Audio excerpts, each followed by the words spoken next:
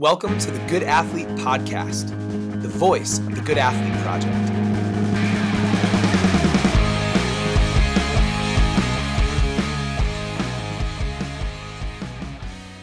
Brett Bartholomew is a strength and conditioning coach, author, adjunct professor, and founder of the performance coaching consulting company, The Bridge Human Performance.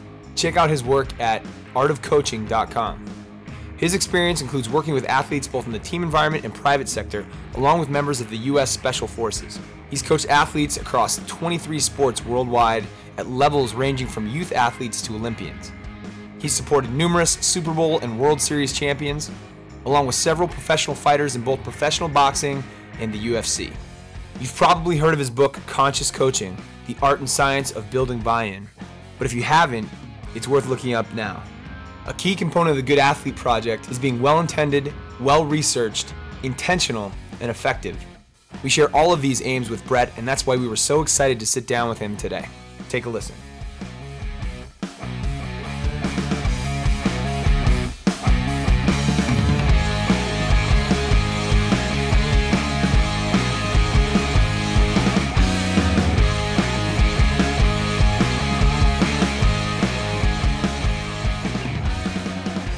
Yeah, so I'm from Omaha, Nebraska originally.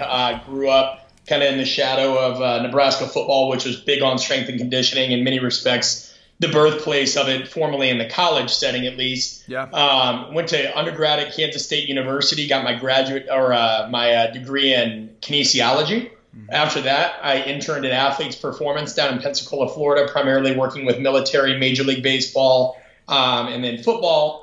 Went back to Nebraska to get team setting experience with their football team. So worked a whole off season under the Bo Pelini era with athletes like Ndamukong Suh, Prince Amukamara. Those guys would have been there around that time.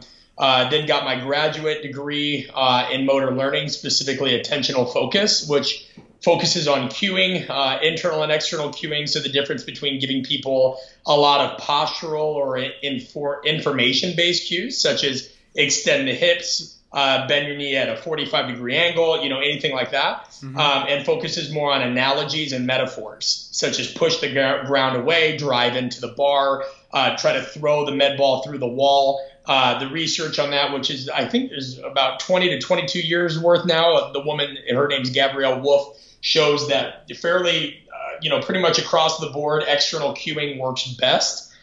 For a number of reasons. That research led me to have a deeper focus and interest in human behavior, learning, psychology, and communication. So after my graduate program there, went back to the private sector, started working predominantly with professional athletes, baseball, NFL, which is still my predominant population, NFL, military, and then fighters. I boxed competitively in college, so that was an inroad with me with fighters. And then between working with pro athletes and going around speaking a good bit and continuing my research in human behavior, ended up writing a book called Conscious Coaching, which is on Amazon. And if any of your listeners are listening, and the inevitable questions I always get asked is it on Kindle and is it on audiobook? The answer is yes to both of those. There you go. Every day somebody asks me if it's on a new platform. Is it on today? Somebody goes, is it on Yoku? I'm like, dude, what is Yoku? I've never even heard of it. Yeah. Right. And and then after that, thankfully people wanted more, and the book did far better than I could have ever anticipated. Made it on Amazon's top 100 sellers, which was nice because I had a lot of publishers tell me that strength and conditioning isn't a topic people care about on a broader scale, let alone communication. So it was nice to kind of see our community stand up and support that and kind of prove people in shiny, fancy suits wrong. And then that led me to create Bought In, which is a consolidated version of a lot of the same material I have in a 16-week university course. Bought In many respects is a little bit higher level because it's for the person already in the field, whereas some of my university courses that I do as my adjunct professor role are more towards aspiring coaches. Right. So that launch goes through July 1st. We look at typically opening these biannually, but anybody listening can get a free sample of the course and the content by going to artofcoaching.com. Love it. And that's that, man. Now I live in Atlanta, Georgia, continue to work with football guys. I coach. My job's about part of the year is more coaching intensive, part of the year is more clinic speaking, practicals, teaching, which is the balance that I'm looking for right now at this point in my career. Each one feeds the other, and I get really tired of hearing myself talk often, or sitting at a desk when I'm not out coaching. So fair enough. Yeah, how have you balanced that? I think this is something that we're really intrigued by too. We want to be sure. So conscious coaching, first of all, is the perfect segue into the work that we're doing. Everything at the Good Athlete Project is about being intentional. It's about being aware, making decisions, making sure that your behavior matches your goal, and then like a lot of the work that you do, making sure the steps you take to reach your goal are well considered and have been proven out as effective through whether it's psych or something in strength and conditioning field, what have you. So I'm really interested in how you've been able to balance that essentially. How have you found time to be with athletes as often as it seems like you are, and spend time catching up on the research and going through the real heavy duty paperwork that creating what you've created would require? Yeah, easy. I mean, there isn't a balance. I tell people, like, if you want to do anything on a bigger scale or stage and make a difference, in my opinion, balance doesn't exist. Otherwise you would never dive into something deeply. Like, by nature, if you're going to do your due diligence at a high level, something's going to be sacrificed. So I look at it as seasons, just like an athlete has in-season, off-season, preseason, things like that. There's different times of the year where I coach more. For me, that's typically January through July. Those are pretty coaching intensive. August and September get pretty quiet because most major sports and athletes are in season.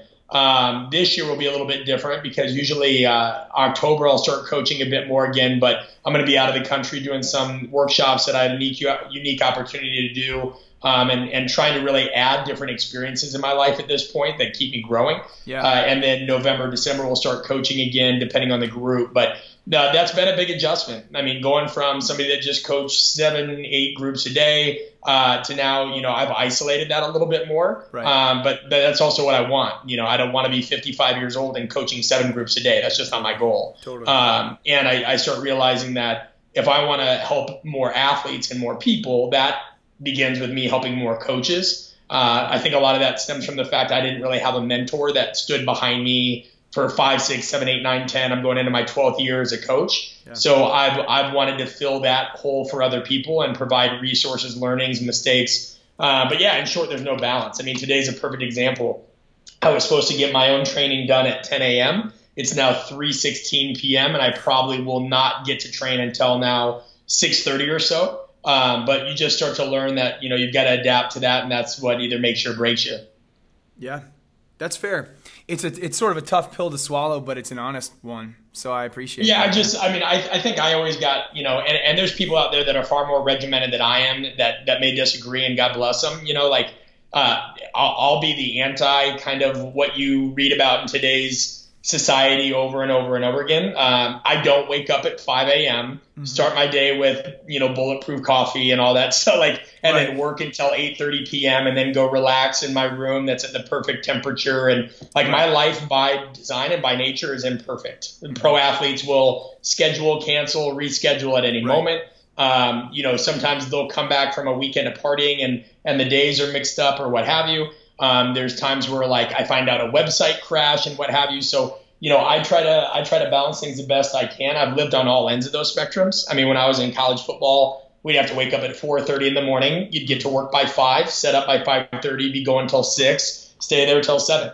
I think for a certain population, that's alluring. I think once you get married and you start looking at having a family and long-term goals and sustainability, you start kind of waking up to a new reality. Yeah. So my goal is to kind of create a lifestyle now that even if it is hectic and a bit chaotic, it's sustainable and it's one that can last me, the remainder of my life without getting burnt out. So I'd say the biggest thing that I'm working on right now is learning how to turn off. There were times where if I wasn't listening to a podcast, reading a book, anything like that, I thought that I was either losing a step or I wasn't going to do this or that.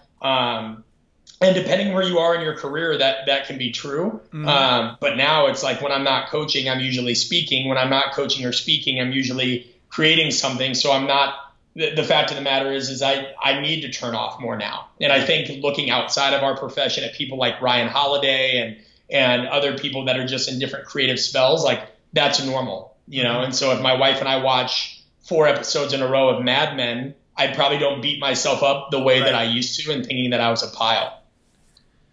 Yeah, no, that's a good point. That's a really good point. And I think the goal, here's something, and I'm just going to, dude, this is my life right now too. If we're going to be totally frank, it's like, I love the idea that someday maybe there might be a greater balance to be had.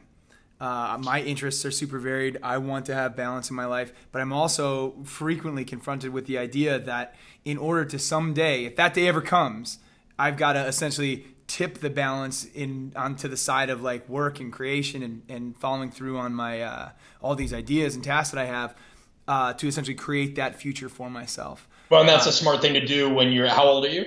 I'm an old man. I'm 34 now. Yeah, well, in my opinion, once there's a time of your life where it's just grind, coach. Yeah. And then once you get to your like late 20s or probably just even early to mid 30s, you better be creating that platform. I'm the same way. Like I think coaches miss the boat on this. I think that they coach their butt off for as long as they can, and then they start thinking about what they're going to do with retirement and stability. Totally. I told my wife we're going the opposite way. I want to set a firm foundation first, so that we can make what choices we want later on. Because there's a lot of coaches that accept jobs just because of scarcity. I don't know if I'm ever going to get another chance to do this. I don't know if I'm going to get a chance to do that. I turned down a role in the NFL because I'd already accepted a position somewhere else that was going to give me a lot more business experience and things like that. And that wasn't an easy decision. It's probably the toughest decision I've ever made in my career. But at the same time, I can sit here today knowing that I know a lot more about legalities and business and other things. Whereas if I took that NFL job, sure, I'd probably have 40 more thousand followers on Instagram and more quote unquote passive credibility. But I don't know if I'd have more skill, and that's not any knock on anybody in the NFL. Like that's something that I still very may well do in the future, but I wasn't going to learn business and the other things there that can sustain my family long term in the same way.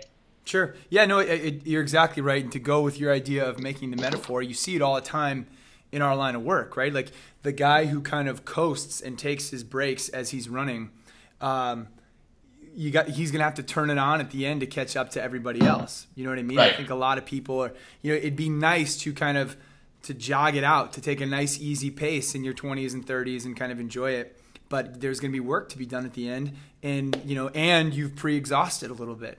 It's hard to sprint at the end when you're already a little bit tired. So I'm with you, man. That's inspiring to hear. So okay, listen. Within all of that, so you're constantly moving, you're constantly creating or working or what have you. What's one habit you can't go without? Or maybe it's a few of them. Maybe it's like making lists or whatever it is. But how do you? Because I feel like we're in the same boat. How do you sort through the chaos that requires so much adaptability? Yeah, I'm pretty bad at it. I mean, if I were to liken myself to anybody like an archetype, so to speak, I'm a little bit like Tony Stark. You see in those movies, he's always in his workshop and stuff's all over the place and whatever, and he'll be tinkering, and then all of a sudden, like he's got it. Like, yeah. I'm very much like that. I usually just like to dive in. Like right now, I'm making a new presentation. A conference has asked me to create a presentation, and some people will go in a very storybook format. I have a general idea of what I want to say. I know imagery I want to use, and I start piecing it all together, and then I just move it all around like a puzzle.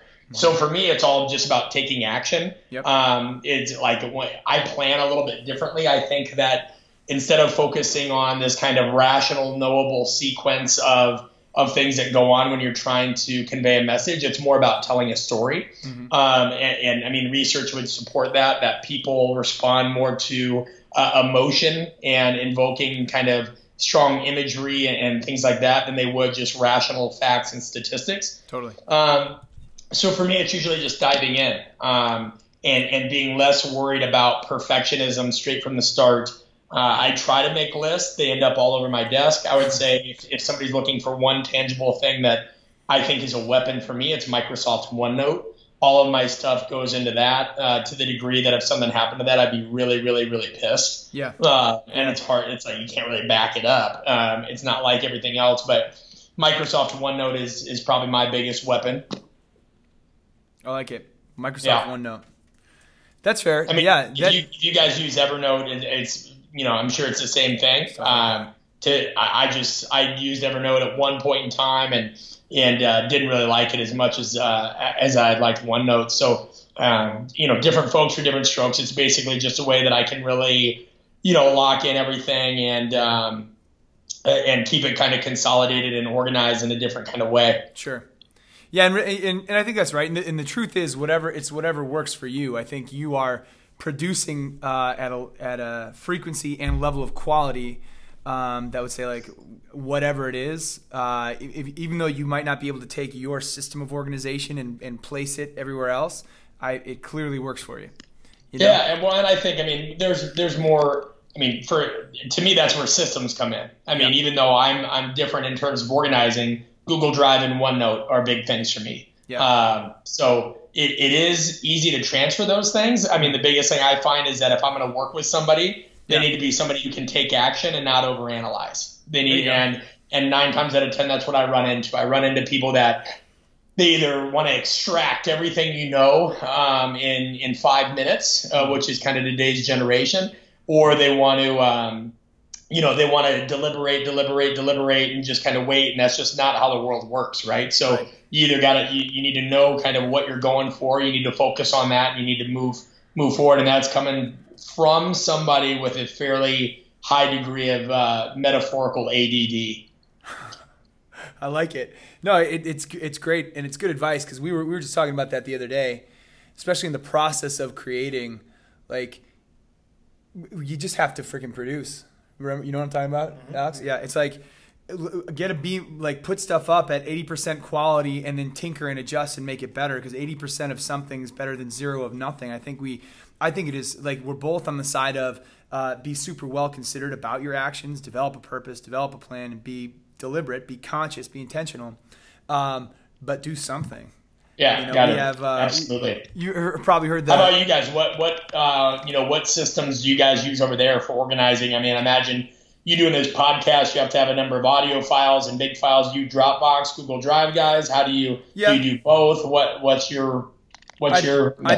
I think that's it. And when in doubt, spreadsheet it out. We just we jump on Excel all the time. Try to make lists and templates. We have, in fact, Alex, feel free to chime in on this. For production schedules and stuff like that, for consultations, one of the things that we're trying to do is offer really highly individualized ed consulting in the sports landscape, place by place. And one of the things that we need to do is be intentional and very site specific. So how to track the information from college A to high school C and place to place.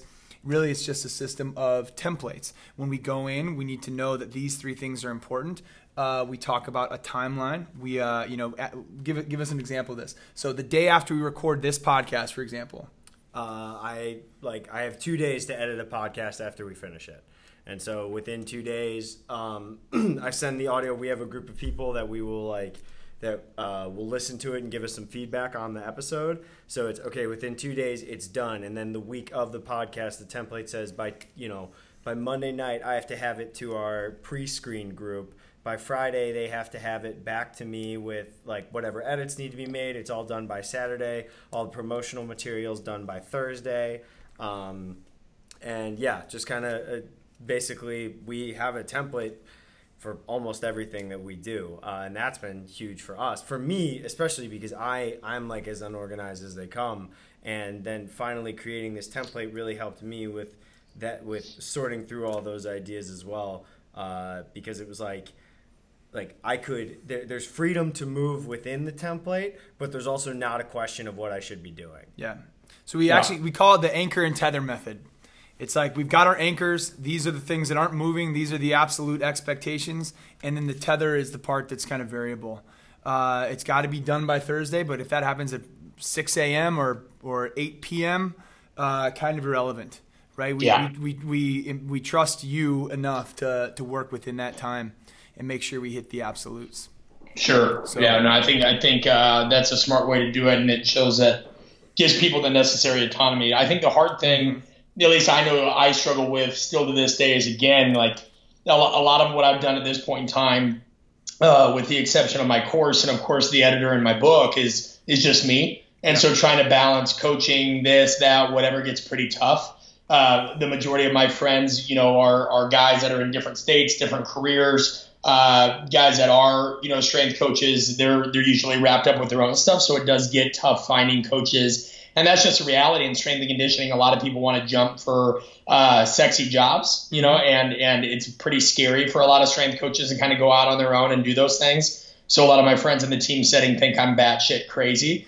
But it does get tough. I mean, right now, just, thinking like part of the reason organization isn't always a reality for me is I'm co-authoring another book due, and the first draft's due in August.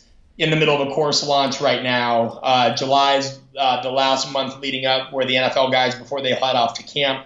And then I'm about to go to 5 countries in 5 months, and wow. And that gets difficult of like saying like not having a counterpart that I can call and say, hey, I'm going to be speaking here. Can you touch up X, Y, and Z presentation and shoot it over to me? It's all kind of got to fall on me. And I won't lie. There's days I just shut down. There's days where I'm like, I'm not doing anything until I get my coaching done for the day and I get a training session in, and I'm about at that break-even point today with it, just because you sit there and you're like, there's periods of blast and dust. Dave Tate said it well in an old Elite FTS article. But yeah, that's the thing I'm still looking for is a counterpart that, really can get those things done and focus in. And I'm in talks with some people now, but that's been a big learning process. So like my message to your audience there is like, oftentimes you're going to have to get started alone. Like that's just a reality, and nobody's going to come to help you. And that's a sobering reality, but it also will draw the best work out of you and make you really, really, really hyper-focused in doing what you need to do. Yeah. No, I think it's an important note. It's funny. We've done a bunch of these now. We've had great people on. We had Mike Ditka on the podcast, Frank Beamer, all these guys. And one thing that a lot of people have in common when they get started is kind of that. They start out solo. How'd you get Mike Ditka on the podcast? Coach, do you not know that we're big time? I got to hear that. I got to hear that episode. What'd you guys talk about? No, first of all, how'd you approach him? How'd you approach Mike Ditka? Right. How'd you get his email? How'd you get all that? Well, we can't reveal all of our methods. If you just want to throw a cut that part, this could be like behind the curtain. Yeah, this is behind the curtain. Room floor. So here's one thing I will say. So we just have some connections. We know similar people and stuff like that, and we were really lucky. A guy that works with us, a coach for the Good Athlete Project, has an association actually through his girlfriend. But regardless, I think one thing that I've kind of gotten good at. I don't think I've gotten good at it. I'm obnoxiously persistent in certain things, and I'm just unafraid to knock on doors. So as much as I grew up in Chicago and the coach was just such an icon, he was the guy, and I do have to admit that when he first walked up the stairs, you remember this, Alex? That was as starstruck as I've been probably in my life. I don't get starstruck very easily, but I mean, he walks up, he's whatever, he's in his 70s now, but he's definitely still Mike Ditka, like the Will Ferrell quote. He's got hands like small trucks. He's just a big, intimidating presence. Yeah. But it was great, actually. It was good. And one thing that I think we've been able to do is have really candid conversations and get to some things that people don't always talk about. We want to talk to Iron Mike, the guy that played a dozen seasons in the NFL and hammered people and was notorious for storming the sidelines up and down Soldier Field. And then hear dude, you can hear it the catch in his voice when he talks about Walter Payton and what a good man Walter Payton was. And we've been able to kind of dig in and find those things within people. Yeah. So it was cool. It was cool. Worth listening to for sure. Yeah. So. Oh, cool. Wow, that's awesome. Yeah. And sometime when you'll have to give me a behind the scenes of believe me, I'm not going to reach out to Mike Ditka. I have a course on human interaction, so I'm just fascinated with how that happens, Sure. And I think that it would be a great asset to your listeners because I can't tell you guys how many times per day, and I'm sure you deal with it too, especially on Instagram and whatever. I'll get, yo, can you tell me how to get strong? Yep. THX. Or my favorite one, and somebody listening to this will be like, oh, prima donna. It's not about that. It's about like respecting other people's times and politeness, and you guys know it's having decorum. Like I would never reach out to a coach. And I still wouldn't if I was not if I didn't do the due diligence first to become familiar with their work. Yeah. But every day, it's almost like phishing emails. People will just be like, hey, coach, can you tell me what to do with my career? And it's literally that broad. And I'm like, you try to be nice. And I'm like, hey, no disrespect. But I don't know you. I don't know your goals. So I ended up writing, just because I used to get bombarded with this stuff so much, I wrote a free 52-page ebook on advice I wish I would have had when I started off. Wow. And so if people want it, they can go to brettbartholomew.net, just my name.net. And on the resources tab, there's a lot of free stuff, almost every podcast I've done, all that stuff. But I just ask these guys, I'm like, hey, I want to help you, but I don't know what you've read of mine and what you haven't. What topics have you covered? Which ones are leaving you confused?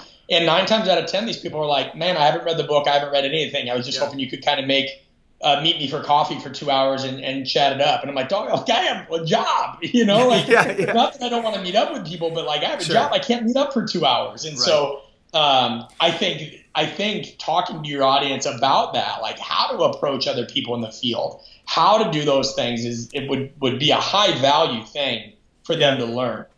Yeah, man, I saw you posted on that the other day. It's I think it's a really, really important topic. Because email used to be that way, right? Email used to get emails from friends. Now, I think honestly it was before our interaction with email. I don't really remember that era. I kind of always remember email as sort of maybe a spammy type thing.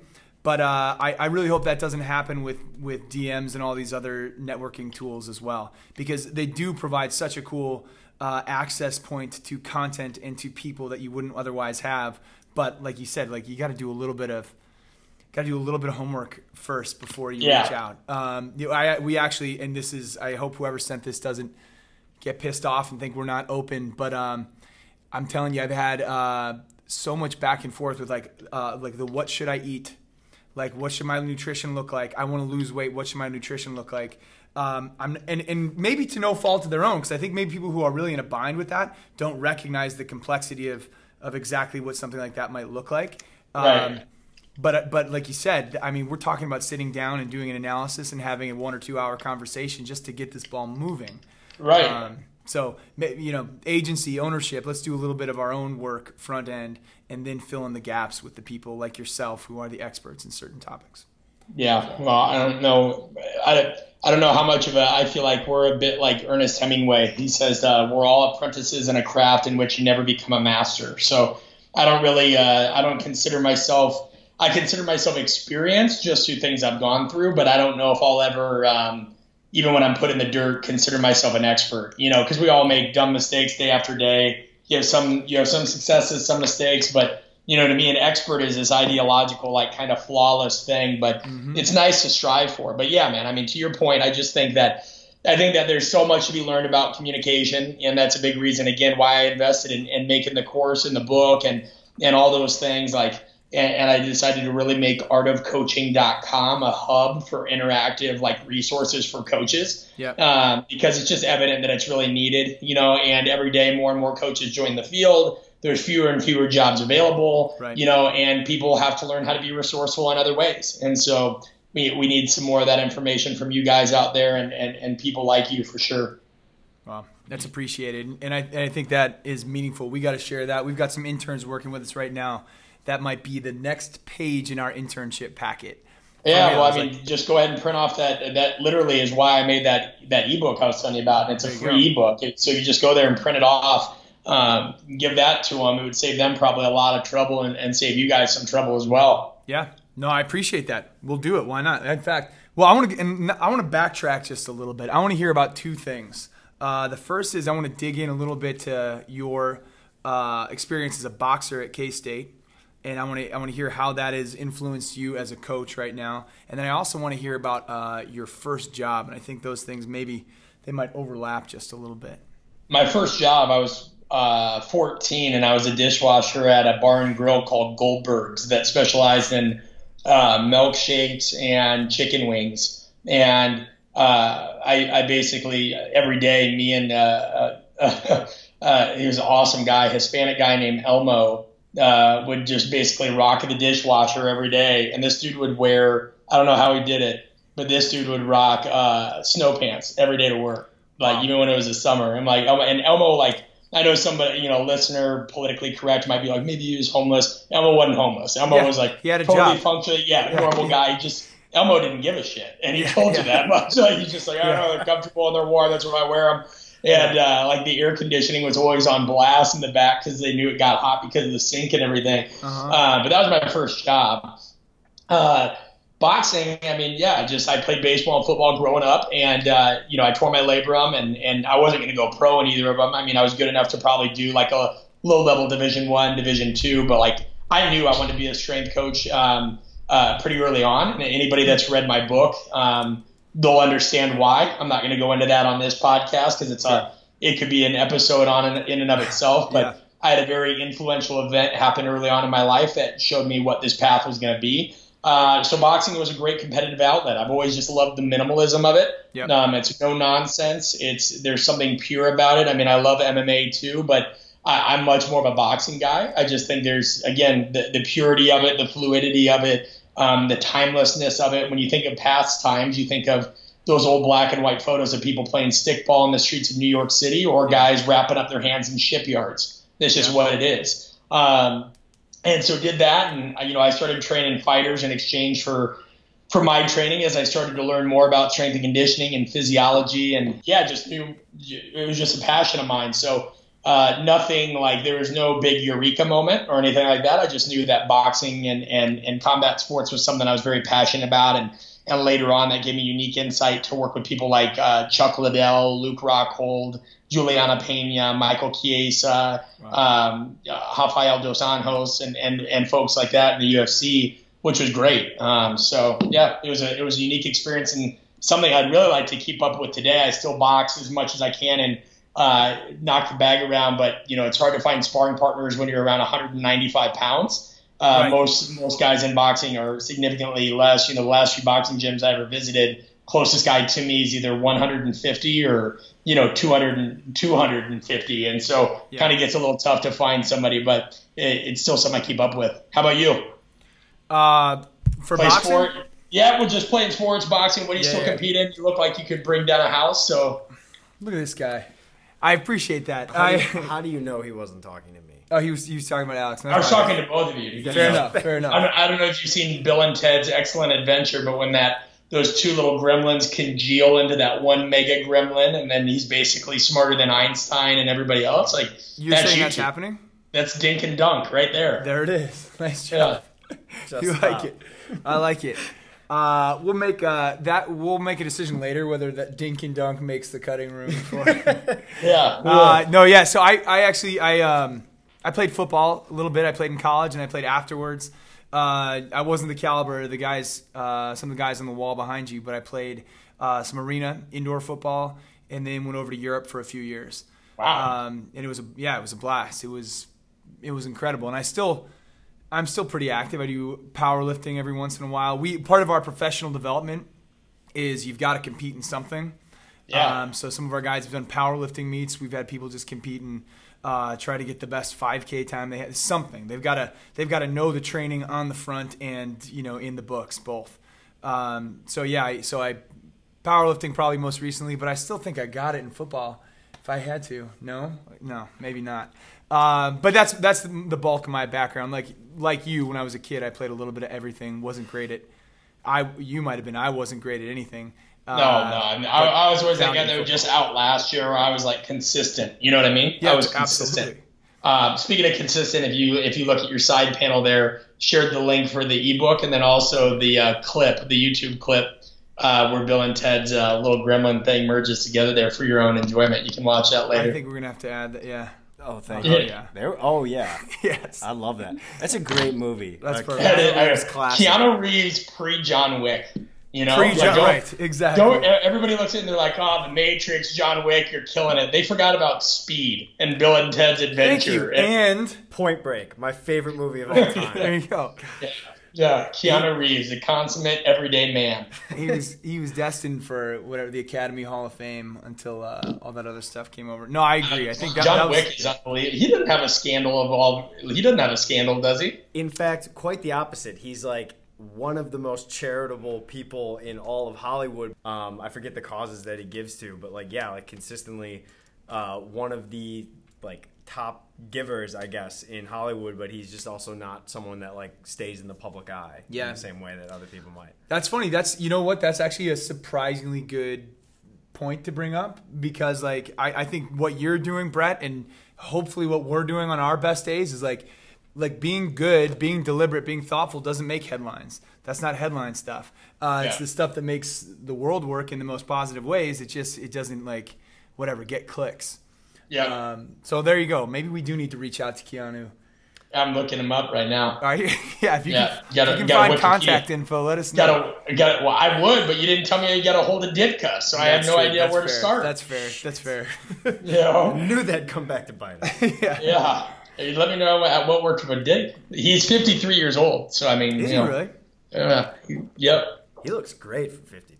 Yeah, just killing it. You actually are talking to the biggest Point Break fan around, by the way. That's not that's not hyperbole. I like it. All right, back to questions. So, I got a question for you. What would you? So your days are fluid, right? You've got to be adaptable. You mentioned the ways in which that was just an absolute of the job. What would constitute a successful day for you? Coaching, training, knocking out anything, maybe 3 key priority things, and then turning off. Yeah. And then usually the night time is time for me to spend time with my wife or read. But a non-successful day would be like today, and that's just by my own standards. I feel like today was one of those days where I work on about 5 things and get none of them done. Mm-hmm. But that's, I don't get hung up on that as much anymore, I guess. Yeah. I just, like I said, the whole productivity thing is nice in theory. I don't know whose life works like that when they have one job. I mean, that's a disclaimer too. I'm a coach, a presenter, an adjunct professor, and a pseudo author, right? I consider people like Malcolm Gladwell real authors. So that's why I say pseudo author. Mm-hmm.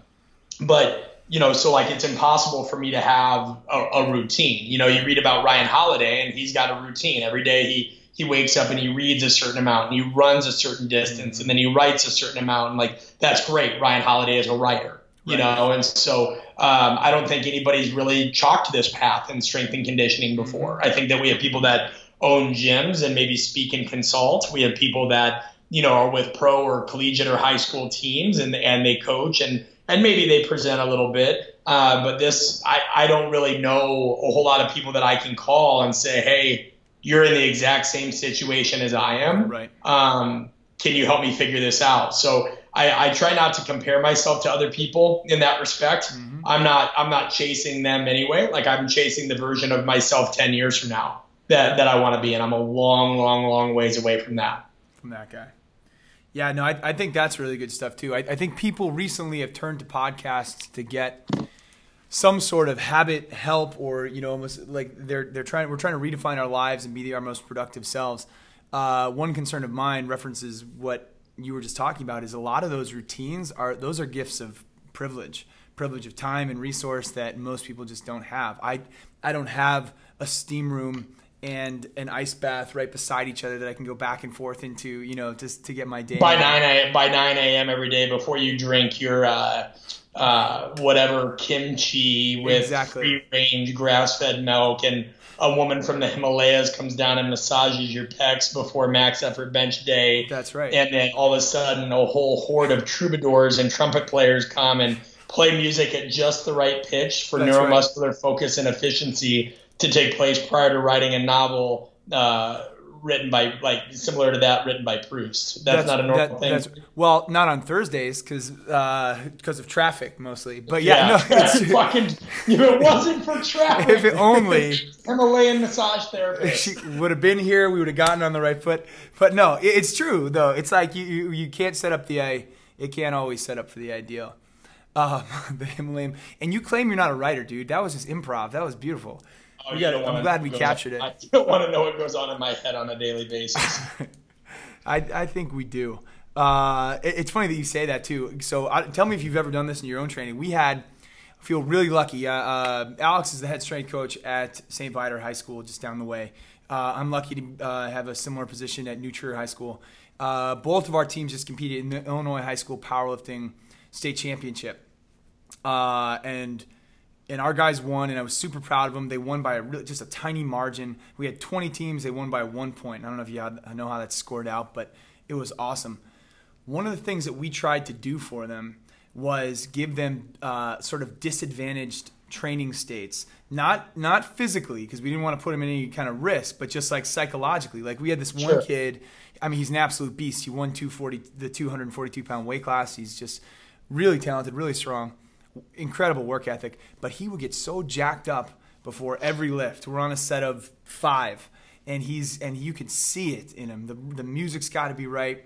His mindset is just like going wild before he lifts. So in order to ensure that he would perform, when like the only thing that we can guarantee on the day of is like that things aren't going to go exactly as planned, right? Like the only thing that you can be sure of, it's not going to go exactly like you think it's going to go. Sure. So we start getting him in like just funky mind states. We're like, let's talk about math.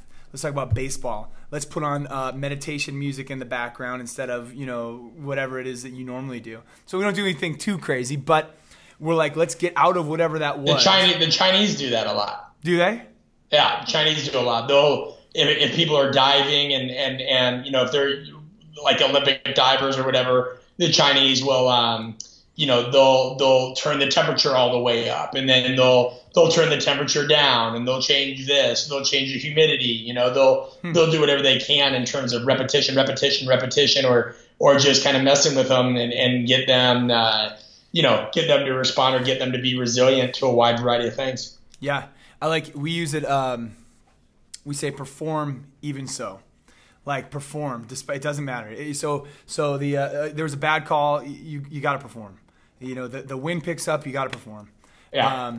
I think that's an important topic. Do you incorporate anything like that into your training? So you are like becoming the expert on so much of this stuff. How much of it will you fold all of it into your own practice? But what are some of your real go-tos, or maybe some takeaways?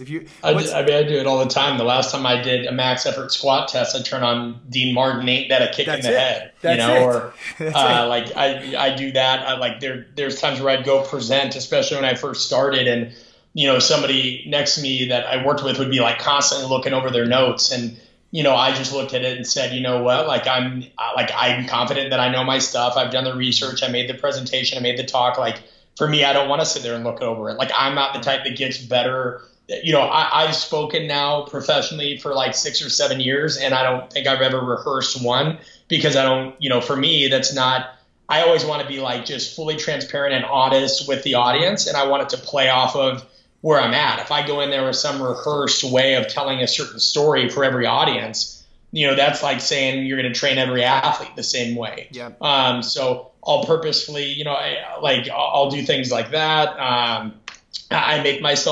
I'm experimenting with a new way of designing presentations right now. So I'm constantly trying to find different ways to kind of get out of my comfort zone. The problem is I'm never really in a comfort zone, right. So I'd actually like it to be a little bit more the opposite, be a little bit more routinized, but we're getting there, and it'll just take some time. So yeah, I think that stuff's important, and you've always got to find a different way to kind of alter your surroundings and alter the context. I mean, I use that with athletes when I coach, and they'll respond to tactile, auditory, visual cues, all those kinds of things. So. Yeah, I like the plyos and the agility stuff you do with color, multi-stimulus stuff. I think it's really good. I certainly take a similar approach to yourself. Like I've seen people just pouring over the notes beforehand, and I think maybe if I had to be totally honest and reflect on it, when I was picking up one of my graduate degrees, I was lucky to be selected for Harvard's. They have an Ed Talks series, and it was 8 minutes. It was so condensed that I was like, I gotta be on point. So I rehearsed for that more than anything. I'm telling you right now, I rehearsed for that 8 minutes more than I've rehearsed for anything in my life. I believe it. Yeah, I believe it. And I think I don't think it hit the way just like a breakdown in the weight room might, right? Because it felt so, to me, on reviewing that film, it felt so kind of canned.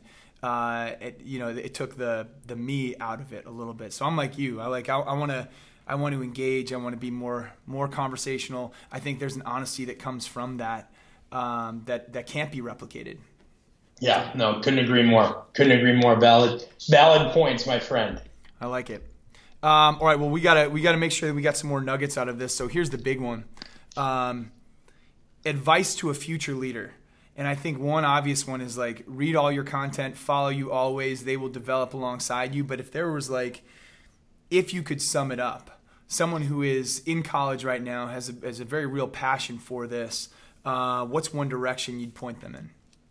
Yeah, right now the big thing in strength and conditioning is everybody's worried about how you prove the value of a strength coach. And I say, be less worried about proving your value and more worried about providing value. You provide value to other people, you're going to prove your value in and of itself. It's kind of like one of my favorite quotes is, excellence is self-evident and so is bullshit.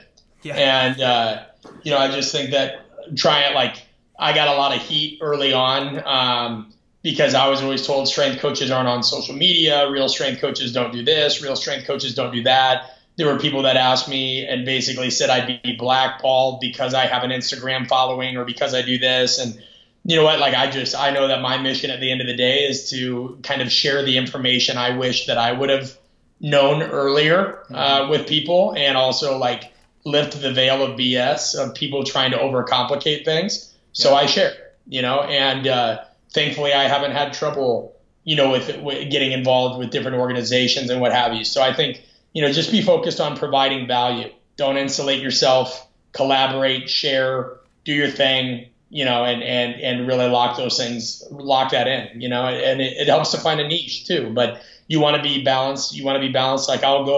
There's a lot of conferences. I'll give 2 talks on the art of coaching and 2 talks on training. Yep. And so you just have to understand that true craftsmanship, which is what you should be committed to, is an art and a science. So that's my best advice. I think it's great advice. I love that line. Do you have any? How's our lightning round coming along? I mean, I got some ready. Let's go. Fire away. Lightning round. All right. Favorite book or movie unrelated to your field? So, oh my God, it's Denzel Washington. Give me a second. No, The Hurricane. Oh wow. Okay. This one is personally for you. I just want you to know that. Favorite 90s rap group or artist? From a comic standpoint, I'd really like to say MC Snow, the guy that sung Informer. But I'm going to go with my favorite 90s actually R&B group was Drew Hill. Drew Hill, not bad. Yeah, okay. You don't even know who's in Drew Hill. What do you mean not bad? Not bad. Drew's in it. Drew's great. No, it's Cisco's group. That was a big Cisco. You had to Drew Hill always had the best music videos. You're a 12-year-old and TRL or whatever's coming on, and you're just trying to you want the music video with the prettiest girls in it, and you're like, show this video, and so either that, and then I don't consider my favorite artist of all time is Eminem, but he's not a 90s hip hop guy. He's probably early 2000s. He was around, of course, but he didn't really do his thing until 99, 2000. Yeah. Is there a way to put Informer in the background of this without violating copyright? Oh, maybe. We're gonna figure that out. Maybe if I sing it. Fine, done. Okay, we can do that. But Sham won't turn Informer. Nobody still knows what that guy's saying. Nobody still knows what that guy's saying to this day. No. Who would play you in a movie about your life? The only person I've ever been told I look like actor-wise, and I don't believe this at all, and I don't take it necessarily as a compliment, is people say I have the same head shape as Matt Damon. But I'd have to say, I don't know. I could ask my wife, Liz, who would play me as in a movie about my life? Denzel Washington, she said. There you go. Yeah, sounds pretty good. I completely agree. Yeah, I completely agree. Similar head shape is a new one. Yeah, I'm what does that mean? The crown of my skull? Yeah. I feel like you have to know Matt Damon kind of personally in order to really say that. Well. That feels yeah. Matt Damon. Yeah. Who are some other coaches in the field that you that are doing good work that you admire right now? I'm gonna answer just like three. These are no order, and these are just. I'm gonna give you the three people I've talked to most recently who also fit that category. So Sure. If somebody can't bitch at that, because then it's just like, hey, you should have called me if you want to be mentioned on it. I like that. There we go. Ron McKeefrey, he's always a dear friend, just really phenomenal guy. I would say who else? I don't have my phone with me. Ron McKeefrey, I always love my friend Adam Feit from Precision Nutrition's a really honest, good dude. I was talking to Ben Bruno today. Ben Bruno works with a few different populations now, more celebrities, but also a really good, just sharp guy. Josh Hingst, who's the head strength coach of the Philadelphia Eagles. Him and I are playing a little phone tag right now, but he's somebody I really respect, and the Eagles obviously do great work. Dave Paloka at the Miami Dolphins. I mean, again, I can go kind of on and on and on, but those are just some people that I've talked to recently that jump to mind. Which animal would you least like to be stuck in a room with? A white Siberian tiger. That was too easy. That was too easy? No, but I don't know how you had that locked and loaded so fast. I mean, they don't mess around. That's fair. It's a tiger from Siberia. That's plenty of reasons to be angry right there. And that's a good point. That's a really good point. Okay, I think we might call it for the lightning round. No, you got to give me one more better than that. All right, give him a good one. One more better than that. All right. Tell us about the first concert you ever went to. Anger Management Tour, Denver, Colorado. Eminem, D12, 50 Cent, G Unit, Little John. That was it. That was your first concert? Yeah, oh yeah. What? Give us a little more on that, because you pretty much just said the playlist of my first iPod right there. Yeah. No, hey, that's still pretty much what I listen to. Yeah. Nothing. Just a friend and I are huge fans of all those people involved. I mean, I'm not really a huge Little John fan, but like Eminem, 50 Cent, I'm an Eminem, 50 Cent, Nas, Jay-Z, those kinds of guys. And it was in Denver, Colorado. So we hopped in a car and went and checked it out. I can tell you my brother's first concert. I think he went to a Boys to Men concert. Oh, yeah. I'm putting that on blast right now. Motown Philly back again. Don't stop. You guys can't see this right now, but they're actually dancing. One of them took their shirt off, which is completely unprofessional. Completely. Look, that's amazing. Never build myself as anything other but unprofessional. Yeah. No, that's true. That's funny. That's 2 was actually my first album. Boys to Men 2. What was? Boys to Men 2. Yeah. Seriously. You still know you still know the song and the dance moves and everything. Dude, I got Boys to Men 2 and Nirvana Unplugged in the same week, and it was when I got my first CD player, and I feel like that's shaped the person I am today. That, sit in your mom's basement and play GoldenEye. That's exactly right. Do you still have any G Unit brand clothing? No, I did have a Shady Limited polo that I found in my closet when I went back to went home for Christmas the other day, because I think when Eminem had his own clothing line, I bought a polo one time. But no, I still do have G Unit though. Like when I squat, G Unit goes on just because it's gritty. Like today's music is all hubba-da, hubba-da, hibba-da, hubba-da. Like it's all club stuff. That's my psychic dog. You have a career in the music industry. I can tell just from this short conversation. Yeah.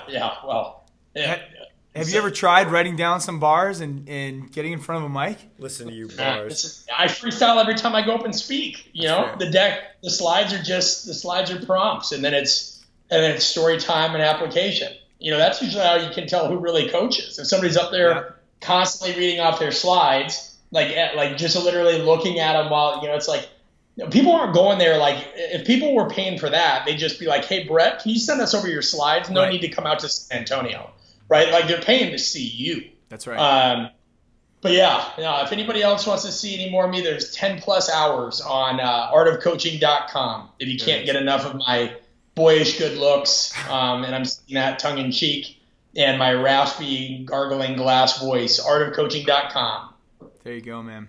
Well, listen, I think that's the perfect way to wrap, because let me just tell you this. We are really excited to have you on, because what we're really interested in doing, you're already freaking doing it.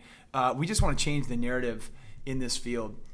We think that, and I mentioned it before, and I don't want to name drop or anything, but when I was studying at Harvard, it became very clear to me that sports and potentially strength and conditioning in the way that we try to do it might be the most powerful learning platform that exists. And for that reason, just like you said with professional development, the people in it, if you're carrying the torch of that, if you are the main models in that space, you better be well-intended, well-considered, up on your research, practicing your craft, kind of all the things that you talk about all the time. So we really are grateful to not only have you on, but to have your voice in this really important field. And listen, if there's anything we can ever do to support you, I really do hope you'll reach out.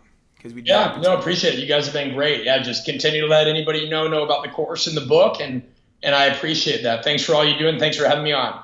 This episode brought to you by Hand Armor Chalk, the official chalk of USA Weightlifting. They are also the official sponsor of the Illinois High School Powerlifting Association, a partner organization overseen by the Good Athlete Project. We would not support a product we didn't believe in. Check them out at Hand Armor Chalk on Twitter and Instagram.